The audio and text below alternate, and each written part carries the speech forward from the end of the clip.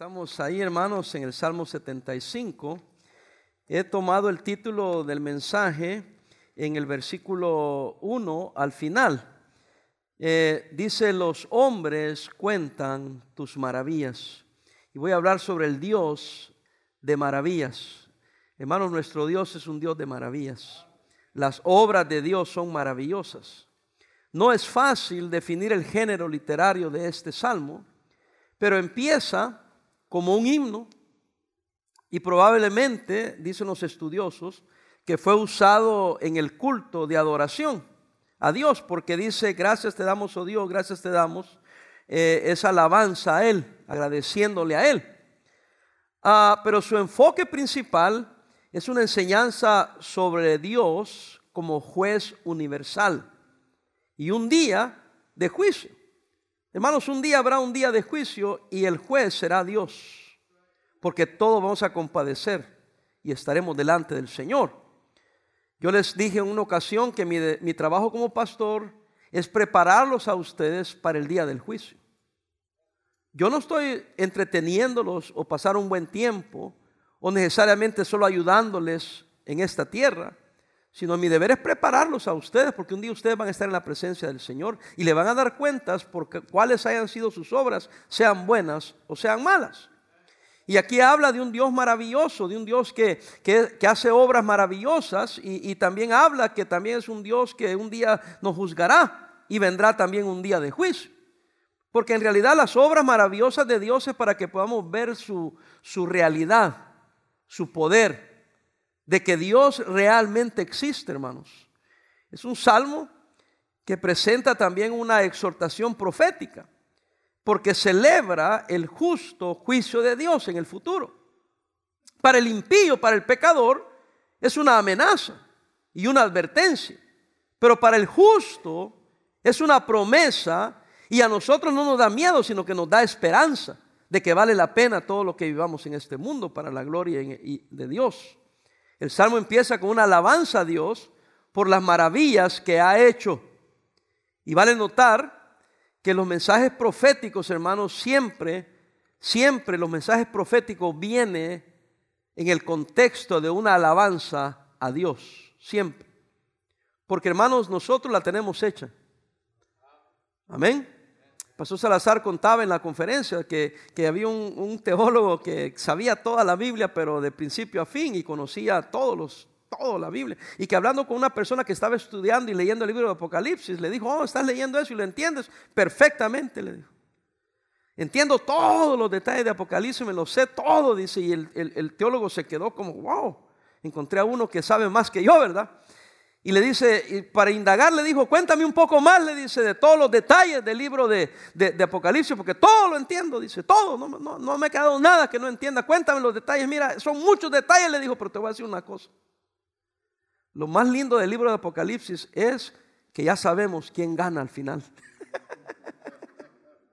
Y se quedó él con: oye, me estás apantallando que las profundidades, que todo. Sí, dice, pero lo más importante del libro de Apocalipsis es que nos revela y ya sabemos quién va a ganar. Y nosotros sabemos quién va a ganar, hermanos. El Señor Jesucristo va a ganar. Amén. Eres el Rey de Reyes y Señor de Señores. Entonces a nosotros no nos da miedo, nos da esperanza cuando vemos las maravillas de Dios. No nos molesta ni nos enoja que habrá un juicio. ¿Por qué? Porque ya todo está arreglado por la gracia de Dios. Entonces las maravillas que Dios hizo en el pasado dan base para lo que hará en el futuro. Porque, hermano, no es un Dios que nos deja así a ciegas. Y sí sabemos que la fe es las cosas que no se ven y la certeza de que van a suceder, pero, hermano, no nos deja ciegas, nos ha dejado evidencia que demandan un veredicto de que hay un ser supremo, todopoderoso, que hizo todas las cosas a su tiempo, bien hechas. Es algo maravilloso. Las obras maravillosas nos hablan y nos dan certeza de que si así fue en el pasado, así será en el futuro. Y entonces se divide el Salmo en tres áreas: el Dios, el Señor que actúa, Dios, el Señor que juzga, y Dios, el Señor que recompensa. Primero veamos al Dios que actúa. Versículo 1 dice, gracias te damos, oh Dios, gracias te damos, pues cercano está, ¿qué, hermanos?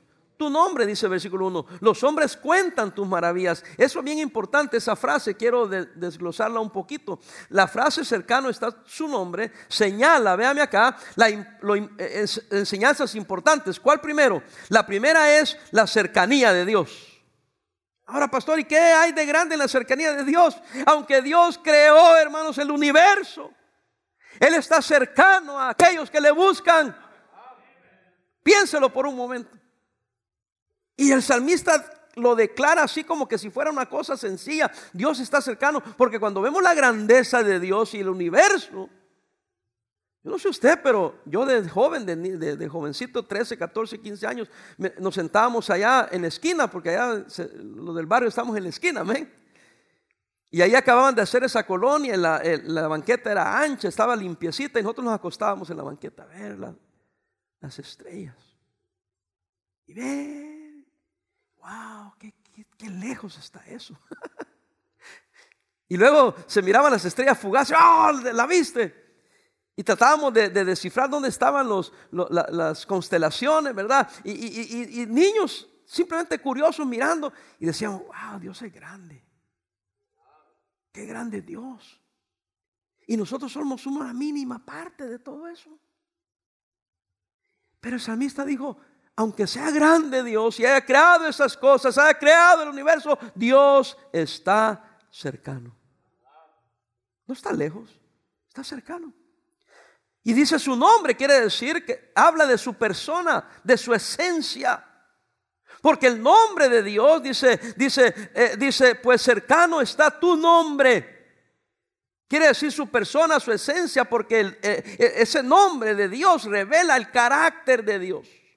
Vea conmigo rapidito, Éxodo 34:14. No iba a ir allá por razón de tiempo, pero vamos.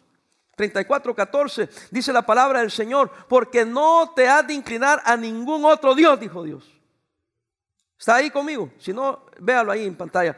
Dice, pues Jehová, cuyo nombre es ¿qué, hermanos? Celoso, Dios celoso, ¿qué? Es. Hermano, por eso Él no comparte su gloria con nadie. Usted no ande con uno aquí y uno allá. El único Dios es Jehová Dios, el Dios del Antiguo Testamento. Ese es su nombre, es el carácter de Dios, celoso.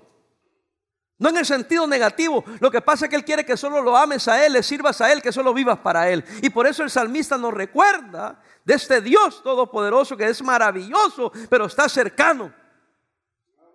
Cercano está tu nombre, tu carácter, tu persona, quién tú eres. El nombre de Jehová significa su presencia en el lugar de adoración. Ve ahí mismo en 24 hacia atrás en Éxodo.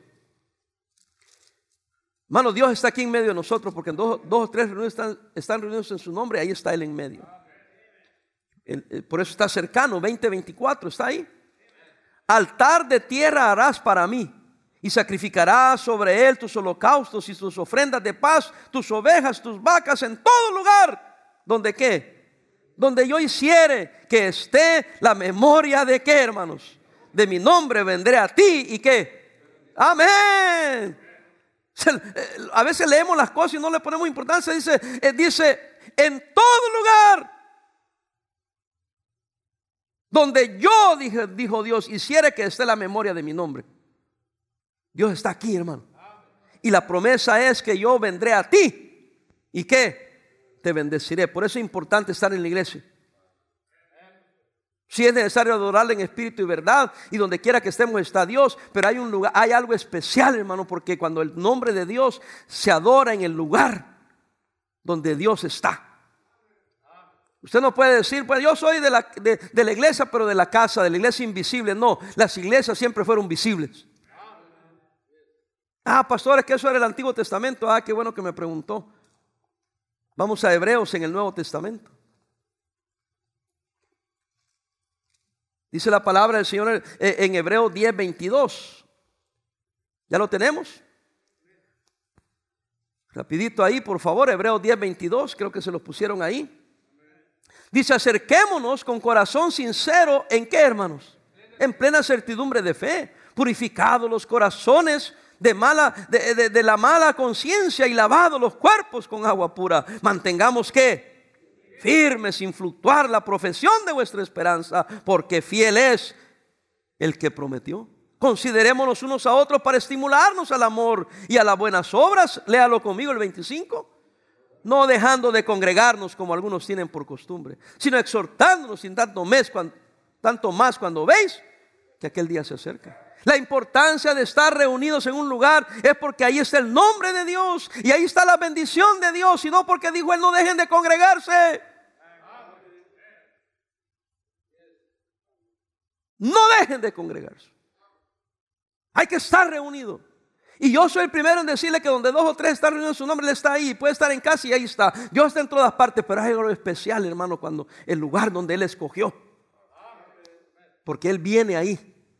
Está diciendo prácticamente de una manera especial, y ahí es donde yo derramo bendición. No deje de venir a la iglesia. El diablo haría cualquier cosa para que usted no venga. ¿Por qué? Porque no quiere que busque a ese Dios que está cercano, a ese Dios que bendice en el lugar que Él escogió. Bendecirlo donde es, el lugar donde se ha escogido para ser la iglesia local. Gracias por los 3 que dijeron amén.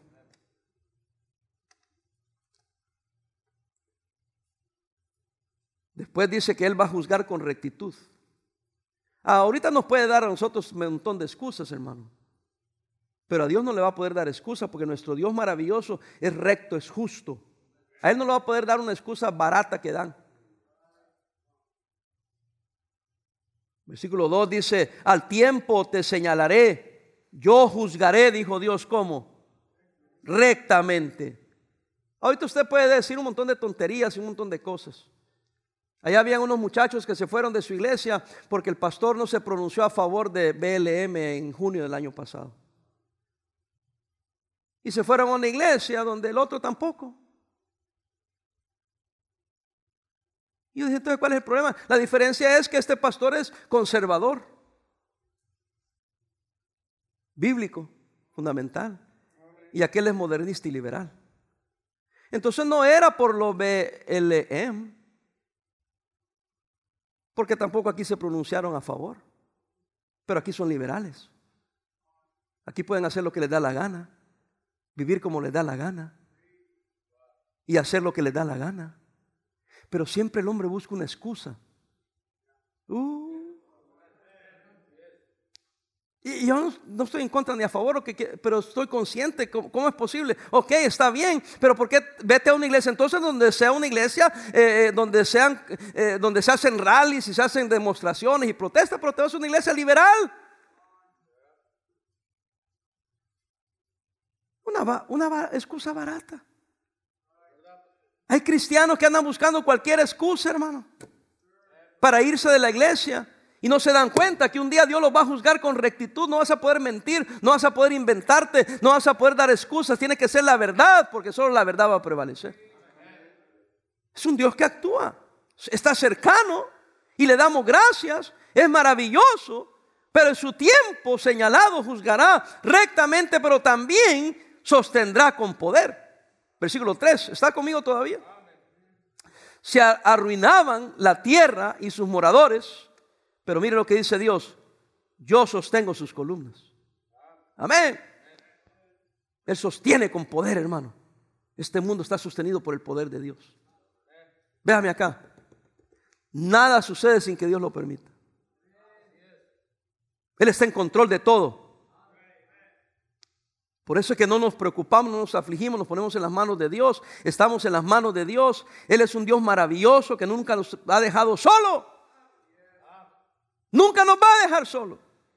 Por eso es que no tratamos de agradar a los hombres, porque agradaríamos a los hombres y desagradaríamos a Dios. Cada cristiano tiene que tratar de agradar a Dios sobre todas las cosas, y lo demás que caiga en su lugar cuando Dios quiera, como Dios quiera, a la hora que Él quiera. Eso se oye muy feo, ¿verdad? Porque vivimos en una sociedad pragmática que quiere tener control de la situación. Pero usted y yo no controlamos la situación. Todo está en las manos de Dios. Es que usted no sabe, pastor. Oh, pero Dios sí sabe. Es que usted no conoce, pastor, pero Dios sí conoce. Ah, pastor, es que usted no se da cuenta de las injusticias. Dios sí conoce la justicia, la verdadera justicia. Claro, yo podría hacer mi análisis personal, pero quien sabe todas las cosas y todos los secretos de esta tierra y de este mundo es Dios. La cosa que usted y yo no sabemos, nunca vamos a saber. Nos ponemos a especular y nos da temor porque no sabemos qué está pasando realmente. Pero usted dice, no, pero sabes que Dios es maravilloso, Dios es grande. Lo he visto actuar en el futuro, lo he visto actuar en el presente y actuará en el futuro. Dios es maravilloso. Y para nosotros los cristianos, saber esto nos lleva a tener confianza que yo soy su hijo, estoy cerca de Él, Él está cerca de mí, yo vivo para Él, yo le sirvo a Él. Y Él me va a juzgar. Si soy inocente, seré inocente. Y soy culpable, Dios me juzgará. Y además, si soy culpable y merezco castigo, Él me va a sostener. Él me va a mantener. Lo que tengo que hacer es arreglarme con Dios, porque Dios juzga. Y eso me lleva al segundo punto. Dios, el Señor, no solamente actúa, pero Dios, el Señor, juzga. Vea el versículo 4. ¿Sí está todavía conmigo, hermano? Y a propósito, ¿tiene sentido lo que estamos hablando? Háblenme. It makes sense, ¿no? Porque si no, somos dejados a la deriva, hermano. Pero Dios nos da dirección. Mira, yo soy un Dios maravilloso y estoy cercano a ti, pero mira, déjame decirte, voy a juzgar con rectitud, no te preocupes. Hay injusticia, sí, pero yo voy a juzgar rectamente. Pero también quiero que sepas que voy a juzgar tus actitudes también. Vea conmigo el versículo 4. Dije a los insensatos. ¿Quiénes son los insensatos? Los tontos, los que no tienen cerebro, sin sentido, está diciendo. Insensatos. Óigame, no os enfatuéis. O sea, no se crean. Y a los impíos, ¿cómo les dice? No os enorgullezcáis. Oiga, hermano, vivimos, en esos días vivimos.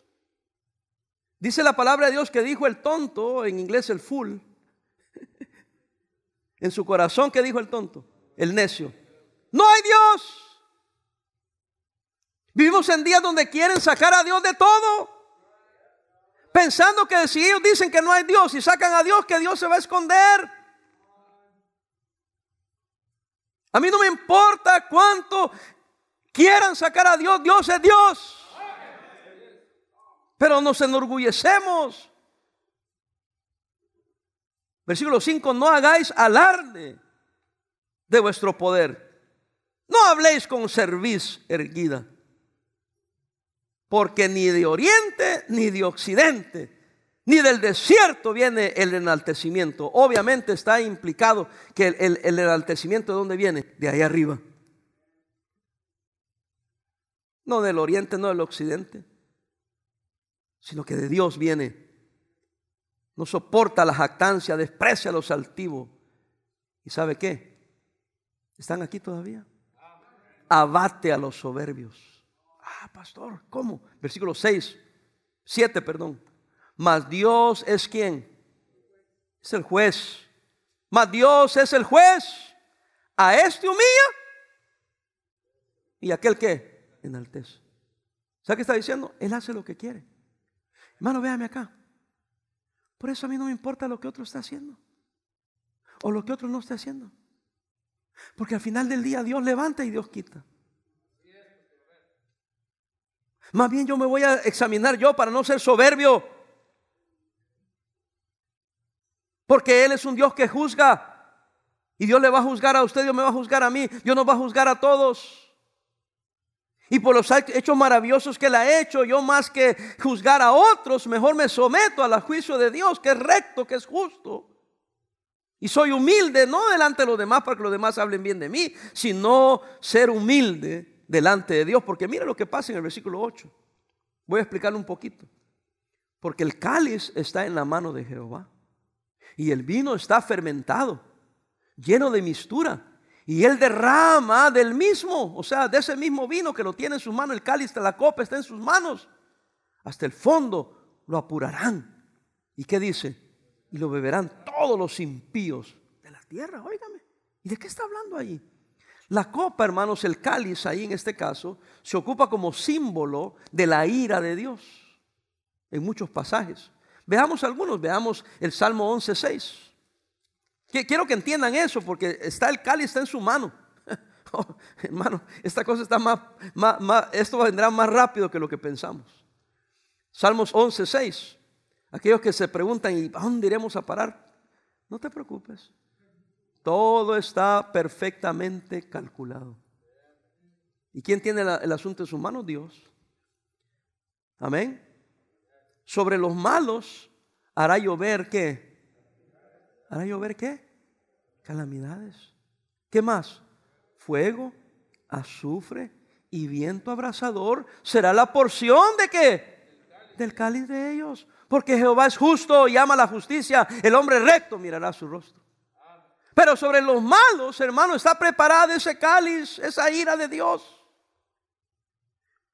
donde hará llover calamidades. Hermano, así como Dios hace llover bendiciones sobre los justos, también llueven calamidades sobre los malos. Y eso casi nadie predica hoy en día, porque todo el mundo contando historias, pero pocos enseñando la Biblia. Habla de fuego, azufre, un viento abrasador será porción del cáliz de ellos. Nadie habla del juicio, porque no es popular. Porque queremos venir a la iglesia para que nos den la bendición, para que nos vayamos todos tranquilos, viviendo como nos da la gana, haciendo lo que nos da la gana, viviendo para el mundo, para el pecado. Al cabo que el nombre de Dios es cualquier nombre, Dios es cualquiera. No, yo estoy aquí para decirle que no es cualquiera. Él actúa. Habrá un juicio. Isaías 51:17, vea. Isaías 51:17. ¿Todavía está aquí? No se me vaya. Mira lo que dice: despierta, despierta. Levántate, oh Jerusalén, porque bebiste de la mano de Jehová el cáliz de su ira. Porque el cáliz, ¿de qué? De aturdimiento bebiste hasta los sedimentos. Oiga, dice: despiértate. ¿Qué no te das cuenta? Véame aquí, hermano. Uno pensaría que después de esta triste pandemia, óigame, usted pensaría que la nación doblaría rodillas y buscaran a Dios. Al contrario, se han alejado de Dios. Yo le garantizo que hoy, este mismo día, hay gente, miembros quizás de esta iglesia, en Disneylandia, en la montaña mágica, en Knott's Berry Farm, porque se abrió su santuario. Y no tienen empacho para decirlo y para publicarlo en los medios sociales, y no están en la iglesia. Oh, porque en la iglesia nos podemos contagiar. Allá no, ¿verdad? Pero no hay avivamiento. ¿Por qué? Porque no les importa. Y dice: despierta, despiértate, levántate, oh Jerusalén, que bebiste de la mano de Jehová el cáliz de su ira, porque el cáliz de aturdimiento bebiste hasta los sedimentos. Y no has entendido, pero sabe que vamos más para abajo, porque en lugar de buscar a Dios, nos estamos alejando de Dios. Al punto que qué tristeza que en los Estados Unidos tenemos que ir a la Suprema Corte para hacer valer nuestros derechos de adorar a Dios. That's a shame. Es un derecho que Dios nos da.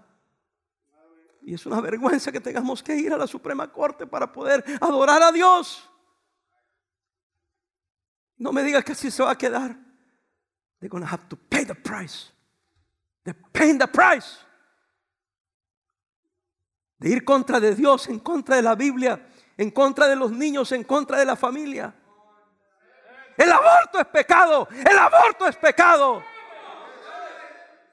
El casamiento es entre un hombre y una mujer. Ahorita yo estoy en la minoría y ahorita puedas juzgarme y a lo mejor vas a ir a buscar otra iglesia, pero Dios sigue siendo Dios, la Biblia sigue siendo la Biblia. Y Dios un día va a juzgar. Él es maravilloso. Y hermano, si estás en pecado, arrepiéntete, porque el cáliz de la ira de Dios está preparado. Un día viene el juicio de Dios. Ve Apocalipsis. Pastor, usted solo leyó el Antiguo Testamento. Eso ya es de la ley del pasado. Pues vámonos para el futuro. Let's go back to the future. Les hablo así en los términos que ustedes entienden. Apocalipsis 14:10. ¿Están ahí, hermanos? Él también beberá del vino de la ira de Dios, que ha sido vaciado, puro, en el cáliz ¿de qué? De su ira. No quieren oír de la ira de Dios. Y será atormentado con fuego y azufre delante de los santos ángeles y del Cordero. El Cordero que dio su vida por ellos. Sin embargo, el cáliz de la ira de Dios será vaciado y serán atormentados con fuego y azufre. ¿Sabe por qué? Porque desprecian a Dios, desprecian a Cristo. ¿Y de qué le sirve al hombre si gana todo el mundo y pierde su alma? Predicadores de la prosperidad, arrepiéntense. ¿De qué sirve si todos se hacen ricos, si todos se hacen millonarios y se van a ir al infierno? Porque el único camino al cielo es Jesucristo. Joel Osteen, el camino al cielo es Jesucristo, no hay otro camino. Y ricos, prósperos, millonarios, billonarios se van a ir al infierno si no van por el único camino que es Jesucristo. Dilo, dilo. No tiene valor de decirlo. Porque pura prosperidad, todo puro bueno, nada negativo, dice. Y un día la gente va a estar en el infierno. Mejor ir enojado al cielo que contento al infierno. ¿Y cuál es el camino al cielo? Cristo dijo: yo soy el camino, la verdad y la vida, y nadie viene al Padre sino por mí. Y jóvenes, miren, jóvenes pragmáticos que andan buscando donde tú te sientas bien. Ve a una iglesia donde te predican la palabra de Dios, donde hay un varón de Dios que tiene pantalones para predicarte la Biblia, predicarte la palabra, no un afeminado. ¿Y por qué usó la palabra afeminado? No es como aquel que le dijo: ¿cuál es tu email? Le dijo: mari.com, le dijo. No, hombre, di maricón y punto y ya, le dijo. Y ahí están estos predicadorcitos mariconcitos. Pero como aquel se siente bien, entonces el jovencito me oye predicar a mí. Algunos de ustedes están asustados. Dice: ay, qué brusco. Ay, qué violento. Quizás brusco y violento, pero es la verdad. Por lo menos nunca podrás decir: a mí nadie me dijo, como excusa tonta. Apocalipsis 16, 19. Pastores, así nadie se va a quedar en la iglesia, se van a quedar los que sean salvos, los que el Señor añade a su iglesia, los que el Espíritu Santo les hable y responden a la voz del Espíritu Santo. Y pastor, ¿por qué no mejor gana más? Si es que no lo gano yo, lo gana Él. Es que es su poder, es su gracia. Isaías 16, 19. Y la gran ciudad, dice, fue dividida en 3 partes. Y las ciudades de las naciones cayeron. Y la gran Babilonia, que representa las religiones del mundo y los religiosos del mundo, vino a memoria delante de Dios. La gran Babilonia, la ramera, para que entiendan, para darle el cáliz del vino del ardor de su ira. Miren nomás. Venga Babilonia, vengan para acá los falsos profetas, vengan para acá los religiosos, vengan para acá los mentirosos, vengan para acá los idólatras. Aquí está su cáliz. Porque el mismo Cordero de Dios que vino a quitar el pecado del mundo viene ahora como juez. Y no lo ve a Dios como alguien malo, ni lo estoy presentando como alguien malo. Porque dice primero el salmista: sus obras son maravillosas. Oh, queridos hermanos, acabamos de pasar por una terrible pandemia y usted y yo estamos vivos. We made it. Should be thankful. Y decir: bendito sea Dios que viví, que tengo salud, que tengo trabajo, que tengo familia, que tengo iglesia. O should we wait for the second round y orar que te vayas? What? ¿O te da miedo? A mí no me da miedo. If I die, I die. If I go to heaven, I go to heaven. Como dijo el apóstol Pablo: yo sé a quién he creído. Ahora yo me voy en el siguiente viaje, pero si me toca en este, pues nos vamos. ¿Y qué tiene? No estamos viviendo para este mundo. Apocalipsis 18, 6. Dadle a ella como ella os que. Está hablando de la caída de Babilonia. Dadle a ella como ella os ha dado. Y pagadle doble. Según sus obras. ¿En qué? En el cáliz en ella, que ella preparó bebida. Que ella preparó bebida. prepararle a ella ¿qué? El doble. ¿Para qué? Porque Dios da con creces. Sí, diviértete ahora, búrlate ahora, ríete ahora, haz lo que te dé la gana ahora, pero un día vas a pagar. Un día vas a realizar lo que hiciste, lo que dijiste y cómo viviste. Dios actúa, Dios juzga.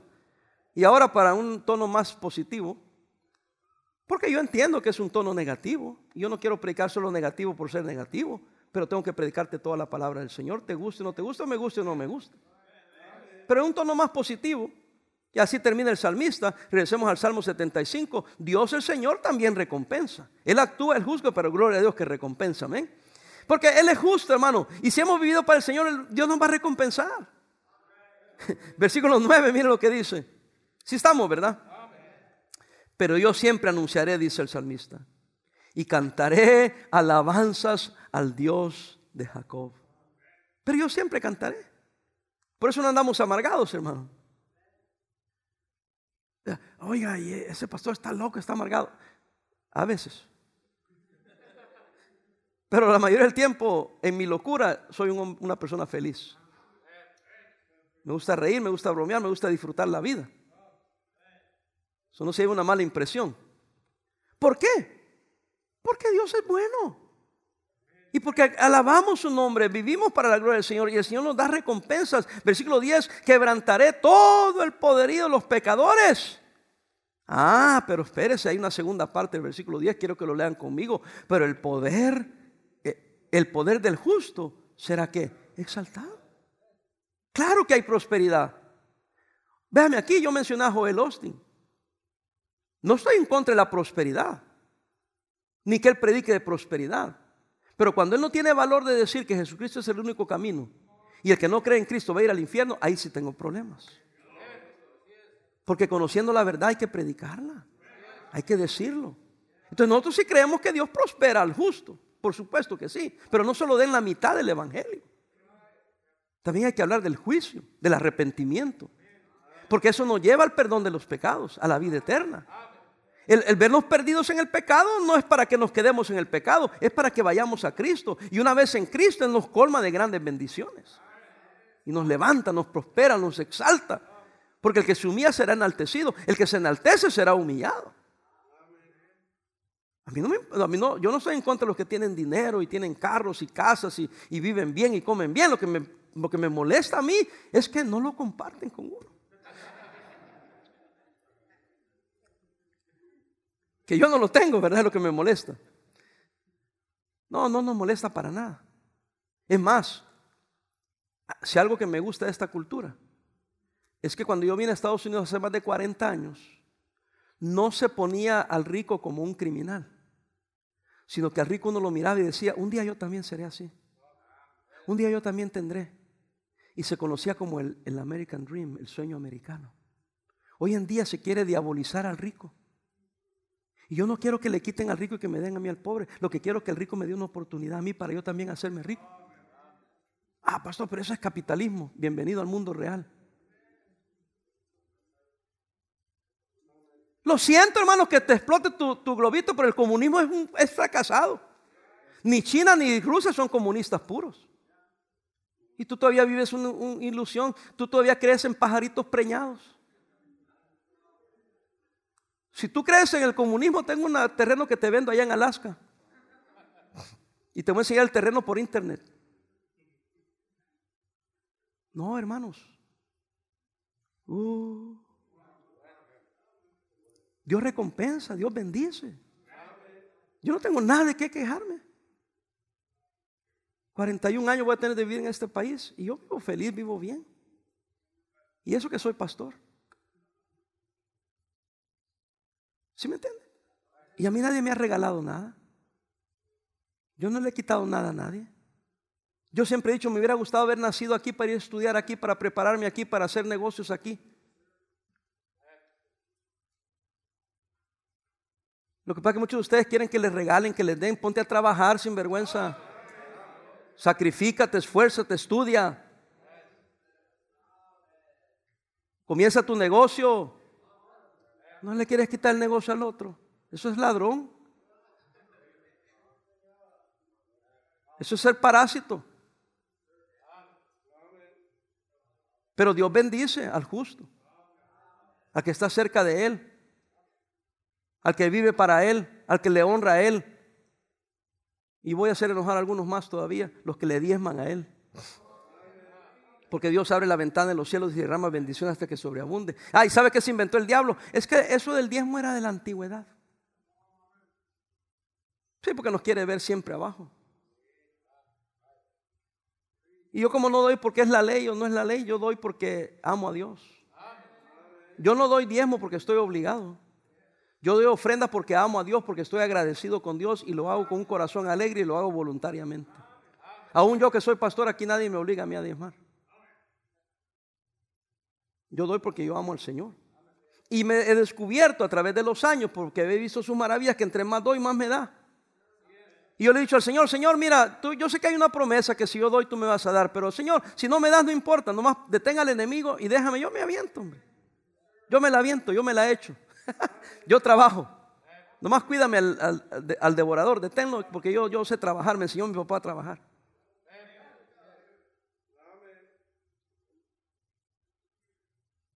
Se puso bueno el mensaje, ¿verdad? A mí me encanta porque yo sé que si alguno me agarra la onda va a progresar, va a salir adelante. Y no solo va a progresar en esta tierra, sino que cuando muera va a ir al cielo todavía. De pilón, hermano, vas a ir al cielo. Te va a ir bien aquí y vas a ir al cielo. ¿Qué más queremos?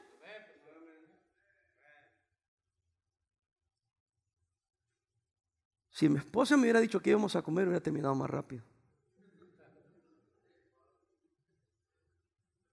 El Señor recompensa, porque uno le alaba a Él, Él le recompensa a uno. Él quebranta al impío, pero exalta al justo. Hermano, Dios es bueno. Yo quiero terminar con esa nota. Sí, este mundo va de mal en peor, pero nosotros aferrémonos al Señor y Él va a cuidar de nosotros. Honestamente, hay más positivo que negativo en la Biblia, pero no podemos apreciar lo positivo si no entendemos lo negativo. Para que examinemos y veamos de qué nos salvó el Señor, de qué nos está guardando el Señor. Y cómo el diablo está también luchando y tratando de destruir lo que el Señor quiere edificar. Y nosotros, claro, nuestras armas no son las armas que podemos decir, vamos a ir a hacer esto y hacer lo otro. No, nuestras armas son espirituales.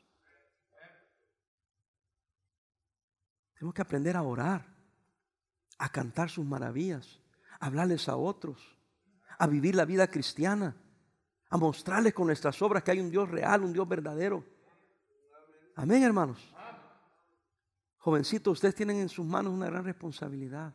No seas arrastrado por la corriente de este mundo. Ustedes son más susceptibles, no porque sean jóvenes, sino porque están creciendo en ese ambiente un poco diferente a que nosotros crecimos. Y nosotros lo vemos y gracias a Dios ya somos adultos y decimos, uy, está feo. Y los adultos no podemos decir, pues como está feo me voy a acobardar. Y no le estamos dejando un legado a los jóvenes que vivan correctamente, que sí se puede todavía. Todavía hay esperanza porque hay un Dios en el cielo y aquí no se ha acabado hasta que se acabe. ¿Y cuándo se acaba? Cuando Dios diga, no cuando tú digas. Cuando Dios lo determine, no cuando otras personas lo determinen. Mientras tanto sigamos viviendo para Dios, agrademos a Dios, exaltemos a Dios por las obras maravillosas. Por eso seguimos adelante, hermanos. Porque las obras maravillosas del pasado nos aseguran que todo estará bien en el futuro. Y acuérdense de eso. Lo lindo del libro de Apocalipsis es que ya sabemos quién gana. Ya sabemos quién gana. Amén. Aunque no conozcamos toda la Biblia. Ya sabemos quién gana. Gloria al Señor. Yo en eso descanso. At the end, we're gonna win. We are in the winning side. La pregunta es, ¿dónde estás tú? Tú tendrás tu historia, tu excusa, pero yo le invito, ponte en Cristo. Solo ahí hay salvación. Él es el camino. Él es la verdad y Él es la vida. Oremos. Bendito Padre, qué lindo mensaje de hoy, sinceramente.